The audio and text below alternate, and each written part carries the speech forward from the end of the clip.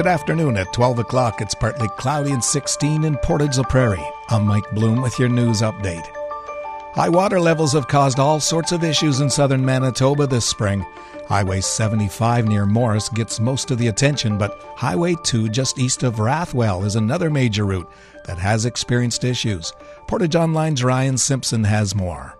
The Boyne River has spilled its banks, closing a stretch of highway between Rathwell and the 305 turnoff. The water first came over the road early Monday, and even though levels have dropped somewhat this week, it's still a major problem. Taking into account the damage it has caused, it may be a while before they can reopen the road, even after the water recedes, as repairs will be needed. Officials are asking people to stay away from the area and to never drive through water over the road. There is a marked detour, and the extra distance is adding significant time to those that use the highway on a regular basis. Many of the gravel roads in the area have also seen some significant damage. For Portage Online News, I'm Ryan Simpson. Portage la Prairie's Wowokia program was presented a minivan from the RCMP for transportation purposes last week, and now they're being granted a brand new set of tires. On Tuesday morning, Wowokia coordinator Mary Lawrence was presented with a check from Cal Tire manager Darren Malchuk for $1,500 to purchase a new set of tires, as well as a gift basket with accessories. Lawrence discusses what this means to her program. You know, we're non-profit, so anything we can get from the community always helps us, and we're always happy to see local businesses contributing to the community. Malchuk says it feels great for Cal Tire to help a community group, noting that they've been helping nonprofits for a couple of years with donations like this. But this is the first time they've been able to give away the funds in person due to the pandemic.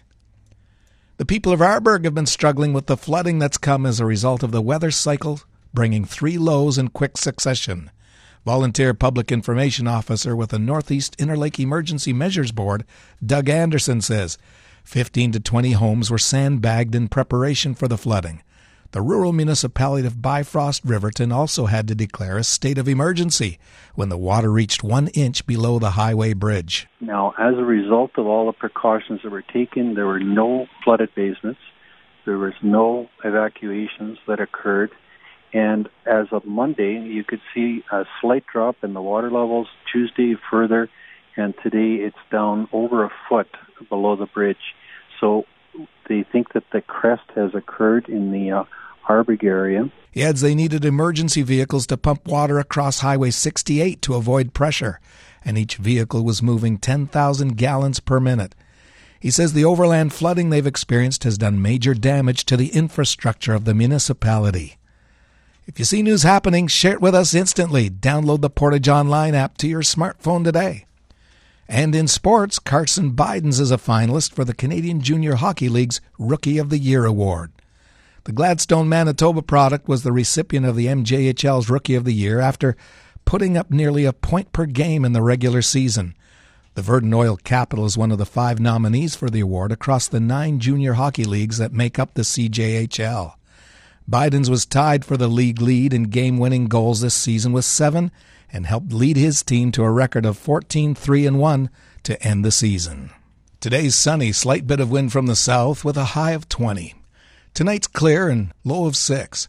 Tomorrow's sunny, becoming a mix of sun and cloud in the afternoon. Slight bit of wind from the south, and that'll gust up to 50 early tomorrow afternoon with a high of 21. Tomorrow night, cloudy periods and a low of 13, and Saturday has sun, and it's windy with a high of 22. Saturday night, periods of rain and windy with a low of 10. Around the region, Brandon is partly cloudy, 16. Winnipeg's partly cloudy, it's 15, and here in Portage it's partly cloudy. Humidity's 54% and the temperature 16. From the Portage Online Newsroom, I'm Mike Bloom.